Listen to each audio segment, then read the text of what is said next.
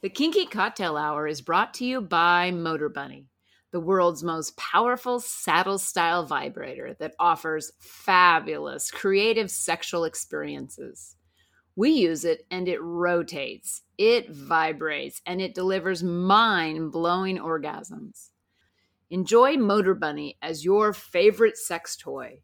When you order the Motor Bunny, multiple attachments are included along with the Link controller, which allows wireless control from anywhere. Motor Bunny is the world's most powerful saddle-style vibrator on Earth. Use the link in the show notes and spice up your sex life with a Motor Bunny. You're listening to Kinky Cocktail Hour, a conversation between adults about sex-forward relationships, kinky lifestyles, and frank communication. If you're under 18, please stop listening and visit scarletteen.com.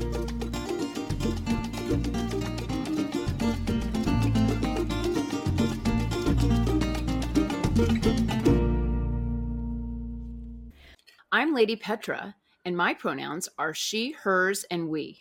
I'm Safa Master, and my pronouns are him, his, and we. And this is Kinky Cocktail Hour. Cheers! Cheers! So, if you listen carefully to this conversation, you can tell two things about us. One, we live in a cold climate. Yes. And two, we must be podcasting in winter. Yeah. Because you can hear the fire crackling. Yeah, but it's spring. But it's spring. I know. All right, well, what are we drinking tonight? It's TGIF. TGIF. So, for sure, we're having a martini. Yeah. And for those new to my martinis, which are perfect, 8 parts of Tanqueray London Dry, 1 part of Dolan Dry Vermouth, 6 shakes of orange bitters, stirred 100 turns in a mixing tin with ice, strained into 2 cold martini glasses.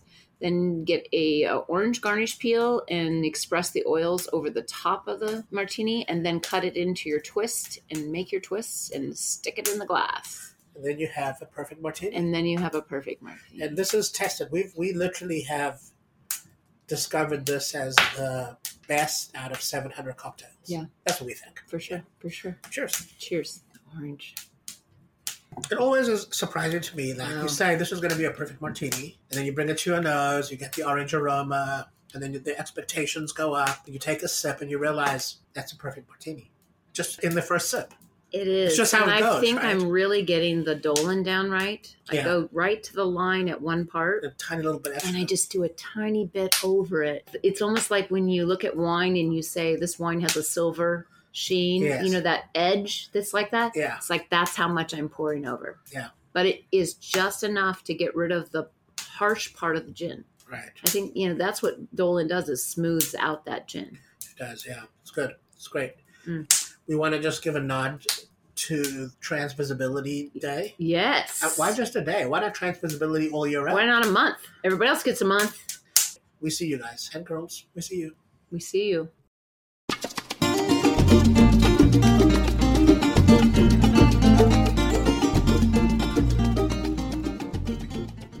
The Kinky Cocktail Hour is brought to you by Slub USA, the world's strongest, most powerful male masturbator. Visit Slub USA at slubb, slubb-usa.com. Today's conversation is brought to you by WeMinder, a behavior chart app for kinky couples like us. Learn more at weminder.app.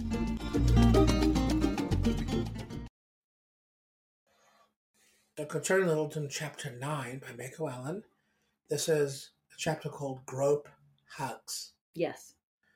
And it's interesting because, if the title of the chapter is Grope Hugs, it's a play on the word group, right? Mm-hmm. So it immediately implies like a non-consent, because grope is a non-consent word. Grope is a non-consent word. Right?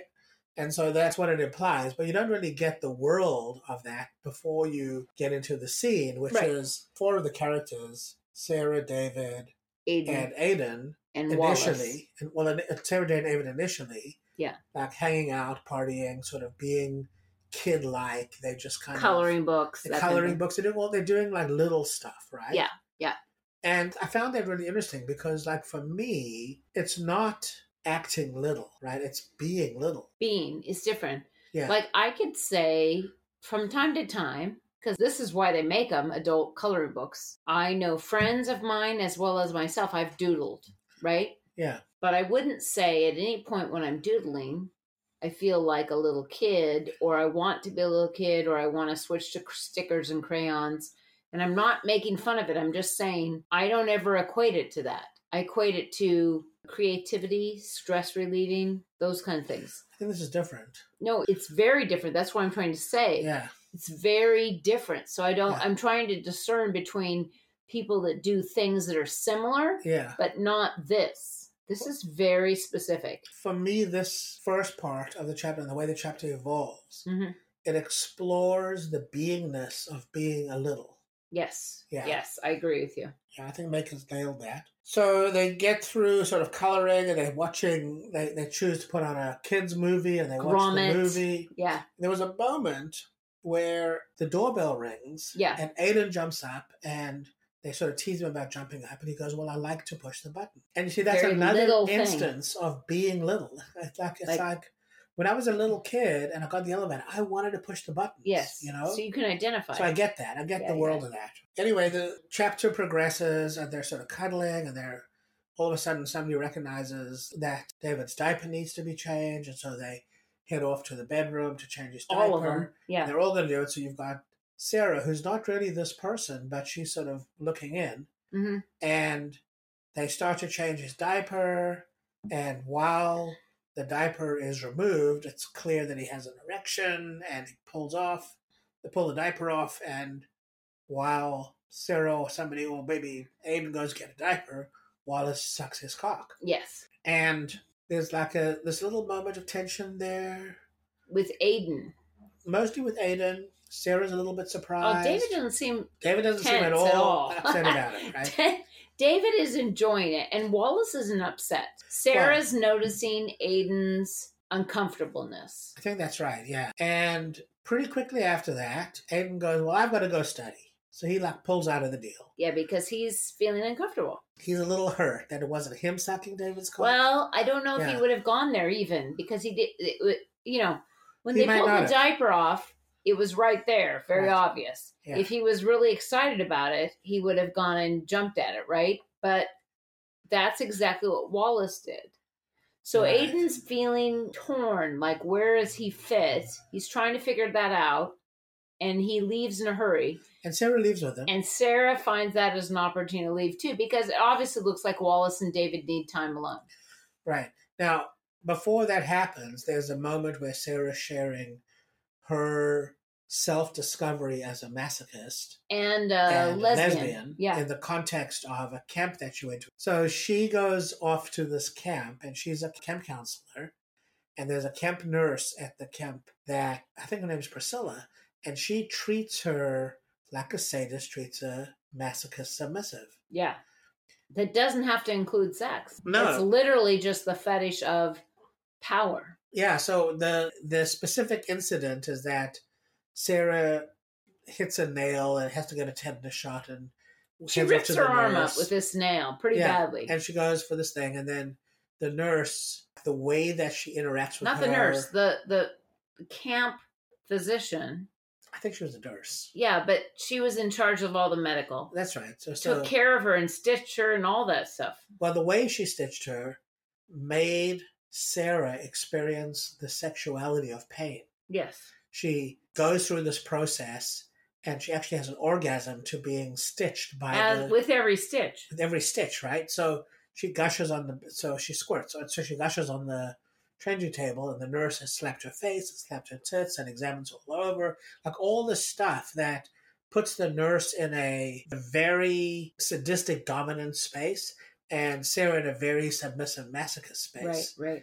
And Sarah is like so turned on. She's excited to go see her again. Yeah. But then when she goes to see her... And then presumptively takes off her shirt and just displays herself saying, I was just trying to make it easier so you could suck my tits. Or slap my tits, right?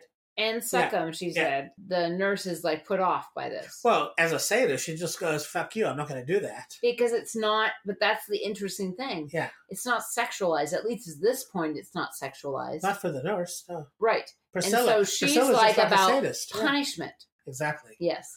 And so she, not only does she not Do attend to her anything. sexually at the moment. She asks why she's like that. Yeah, but she actually doesn't interact with her again for the whole camp. So she's left. Yeah, so she's left with this like open-ended longing, right? We should think about it as a sadist who likes emotional anguish. Yeah. This is like ongoing. If you really, as a sadist, can commit to not ever contacting again, you know you have affected that person for a life. Forever, right? Yeah. And here's the thing. It's like she's incomplete with her. Yeah. And so she's still talking about it years later. Because it's still impactful. Right. That's exactly what a sadist wants. Exactly. It's so perfect. It really is. So they end up, Sarah and Aiden are walking home, and they go to the point where they're going to veer paths. They're gonna veer paths, but Sarah gets kind of like a sense of like, I want to do something about this. She gets insistent. And demands that Aiden go home with her. Kind of admit like what the difference is between what Wallace wanted to stay and do versus what he is. And he really was indifferent. He couldn't answer her questions. And so she said, give me your backpack. She searches his backpack and sees that he has all the things for changing in his backpack. And she says, well, then you're coming home with me. There's no excuse now. Right. Because she's really demanding to be expressed as a caregiver dominant. Right. She really wants to explore that. Right. And with Aiden, someone she cares about, it seems like a perfect proposal. Yeah. So that gets at two really interesting things. Yeah. So for you and I, sexuality is an exploration and a discovery of self-expression. Totally. Right. And see, this is a moment where Sarah is taking that on. She's actually diving into something that she's unfamiliar with. Yep. With somebody she cares for, but she's never really had this experience. Yeah, may not be even sexualized with. Right. She's being open sexually to it. So I thought that was really interesting because, Maker's made this point through the book ongoingly in lots of different ways that sexuality is very personal. Yes, and it's really an inquiry ongoingly to discover what turns you on. Sexuality does not always mean, and we've said this before, rubbing naughty parts to orgasm. No. It might be for one party in the group. It might be for no parties in the group. It might be for both parties. Yeah. But expressing yourself sexually can mean many different things. Yeah. And part of sexuality is power control. Well, I think that's really the issue, right? Because what transpires is Sarah brings her Little into her bedroom. Aiden, right? Into her bedroom. And seduces him with her wonderful big California king. Essentially, yeah. But she ends up basically like caring for him and taking care of him. And it feels a need for her. It really does, right? So there's a lot going on in this chapter. And never once has it been written anything in the chapter, and I'm just, extrapolating from what Mako wrote, is that Sarah is necessarily attracted to Aiden. No, she's gay. She's gay. She said that. Right. But she could be open, right? But there is one part in the chapter that someone might come back at me and say, well, she had erect nipples. Well, let's be honest. I get erect nipples for all kinds of things. It doesn't mean I'm going to have sex with whatever's giving me erect nipples. I mean, really, if my dog is really excited and I get excited with my dog, I might get erect nipples. But I'm not thinking I'm going to fuck my dog, right? In the slightest. So you're not into bestiality at all? No. Okay. I don't think nipple erection is any way similar to penis erection. No, it's not. No. But however, nipple erection aside, she's a stated lesbian. She's with a young man who's a little in a diaper, and she finds an opportunity to provide caregiving, care and punishment. Well, a caregiving kind of context that may involve dominance and submission, like you say, with punishment. And maybe sadism. Maybe. But to actually take care of Aiden. And she does. And she does. But like you point out, she's a little bit sadistic. She grabs the tip of his penis and squeezes it really hard. And gives him some direction. Yeah, and then she ends up finger fucking him. So she likes the control. Some of the things that are interesting in this, and I get this is what happens with average people having any interaction sexually. Yeah. A lot of times, I hate to say this, there is no consent. So she's doing things that they haven't had a conversation or agreement about yet. Important point. And I do want to speak to that because even though it's assumed because parties choose to be there, particularly at this age when their brains haven't developed, people will stay in positions like this to look good because they don't want to look bad. No, that's right. Right? Well, I mean, you raise a really good point. We've had an evolving conversation around consent as a culture that's gotten more minute in the detail. Like it's gotten more granular over time. There's a college, I think it's, what's the women's college in the East Coast that Hillary Clinton went to? Wesley? Yeah, it's like Wesley College. I think I read this about that. I may be wrong, but you have to actually get consent for every physical interaction. So I want to kiss you. Is that okay? I want to touch your breast. Is that okay? I want to touch your pussy. Is that okay? And you see, like, that's like the ultimate element of communicated consent. And people may not like that during sex, but the whole point of the reason at least the first time, right? Wait a minute. Yeah. But the reason kink works so great is because before we have sex, we have a meeting that isn't going to have sex right after. Right, like exactly. We actually have a meeting ahead of time so that we can all marinate on what we learned and we can say, what do you like? What do you not like? What are your limits? What are your not? Where are your agreements? And then within that context, the agreements are set. So the next time you decide to meet and choose to play, your parameters are set. Exactly. And that's what people complain about. It's like, I couldn't possibly say every single moment, yes, you can touch my breast. But the point is, if you're an adult and responsible to whoever you're playing with, whether that's a long-term partner or a one night off. Yeah. I think there's no such thing really as hookups, one night hookups. If you're a true kinkster, what it should be is I meet you for a cocktail, we get excited, and we continue the foreplay sexting until we actually play. Yeah, we get that consent. Could be the next day. That could be, you know what I mean? Yeah, I agree. And I feel like, one of the things that needs to be attended to is that ultimately everybody has consent when they're there, and they get to remove their consent. You're right. They get to say no, but I really think if people do what kinksters do often is consent up front, I would suggest to kinksters, even in role play, seriously, even in dungeons, maybe you aren't able to play with that dominant that night because you were so turned on. Right. But if you're able to make agreements, I think marinating on context of agreements overnight when you've had time to sleep on it, and the next day you wake up and say, is this what I really want to do? If it is, go for it. It's great. Yeah. But I think often people do not do that. They go off of instinctual hormonal releases in their body, which I just don't think it offers you true consent, because reflection is part of consent. Yeah. You have to be able to reflect on what's being said to you. Yeah. And if you're a submissive being told by a dominant certain things in a quick fire, because you're a natural born pleaser, is it really true that you can give consent, really truly give consent without having a pause where the dominant's not around and you get to think to yourself, does this really work for me? Or are you being driven by only the hormones of the urges? I get it. Yeah. But that's what gets most people into problems. I guess you're right. Fascinating chapter. Really, actually quite a long chapter by the book standards. Yeah.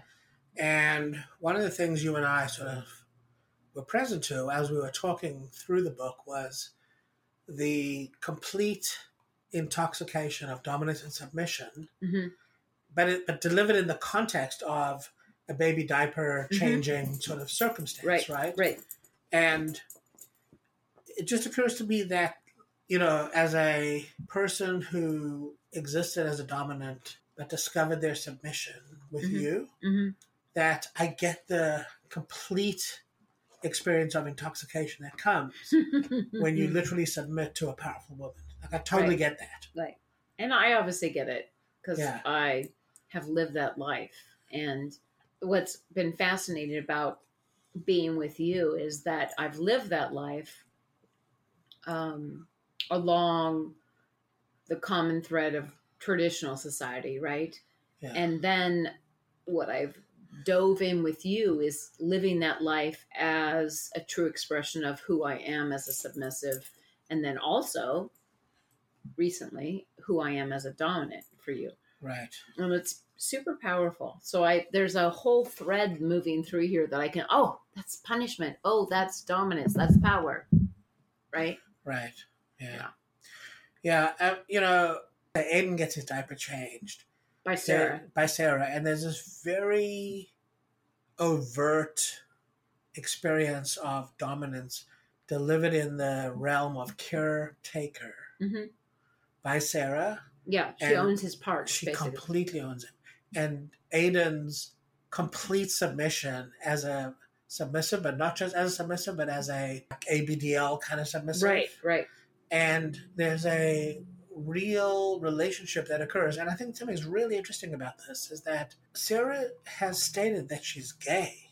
She's not stating that she's bisexual or bicurious or she's a non-binary person. Like, she's not talking about any of that, right? What she stated was her sexuality lives in the world of being gay. But then she has a very completely sexual experience with Aiden where she finger fucks him and watches him like have a climax, right? Right. So I just thought the whole thing was very interesting because there's a lot of non-binary experiences happening in this chapter where the gay guy is not really getting to have sex with his preferred partner, but is having sex with a gay woman who... But this is where I get to. When complex. people have fetishes, which are part of their sexuality, and Aiden, I think, is definitely on exploration on this. I don't think he's set in any one place. Yeah. That there are lots of fetishes that are about power and control and submission and dominance that have no inclusion of any point of naughty bits to naughty bits. Yeah, there might be a sexual connotation happening or a sexual experience happening to one or the other, but not necessarily a mutual sexual experience. Well, take the interaction between Priscilla and Sarah. Right. She was a doctor-ish person, like delivering medical care in a non-medical care context to Sarah that was overtly sexual, spanking her, slapping her tits, fingering her, like all the ways. But then she completely disassociated from her, so there was no relatedness. Which is all control. All in the world of control. And all about sadism. And we see a repeat of that in Sarah's relationship with Aiden, where it's all about dominance and submission. Yeah. And then we see a repeat of that in Wallace and David, where there's a little bit of non-consensual cocksucking that's occurring, but it comes from a place of desire and but I don't want to confuse that. Desire's great. Yeah. It's super awesome. It's there hot, wasn't consent. Right. But consent is an issue.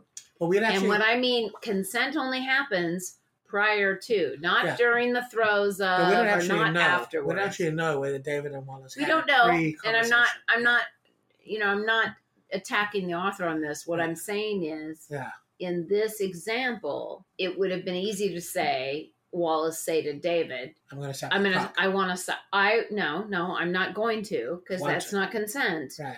I want to suck your cock, and David goes, please, or something like that. Or, there was a moment, there's an opportunity there to create consent. And I get that might be based on the way this is written from personal experience or story, that happens. But again, I want to point out, yes, that happens. That happens a lot in kink and in human sexuality. And what I'm pointing out is it doesn't matter. All of it has to be consensual. Yeah. Interesting chapter. I love it, though. I love the chapter. Yeah, there's a lot occurring in the world of cuddling and the world of connection. The chapter was called Grope Hug, right? And so there was some non-consensual groping. There actually was. And Sarah called Aiden on it. She actually did call Aiden on it, but it goes beyond that. Right. And I think the point is that there's a lot of complexity to sexuality. Oh, right. Yeah. But consent is key. consent needs to be key It's for everyone. key, And yeah. that's the key, I would say, just without putting on this author, but just societal, is that we need people to knee jerk and say, oh, that's consent, or no, there wasn't consent. We need people to be able to just intrinsically feel that was consent or not consent. We're not there yet. No, there's not. People like us society, pointing it out when society, consent happens or not. Society hasn't caught up yet. Has not caught up, no. Now, the Me Too movement was very strong because there was never consent, right? And so this is it's really a time for us as a society to take on consent and sexuality as like a component of sexuality, not like something separate from sexuality. It should never be separate. Yeah. That's it for today. If you're interested in kinky relationship coaching, online domination, or if you'd like to sponsor the pod to keep it going, please visit our Patreon website at Lady Petra Playground. You can reach me via email at ladypetraplayground@gmail.com. Our music is composed and performed by Roger Ferguson, who can be found at rogerfergusonmusic.com. Till next time, cheers!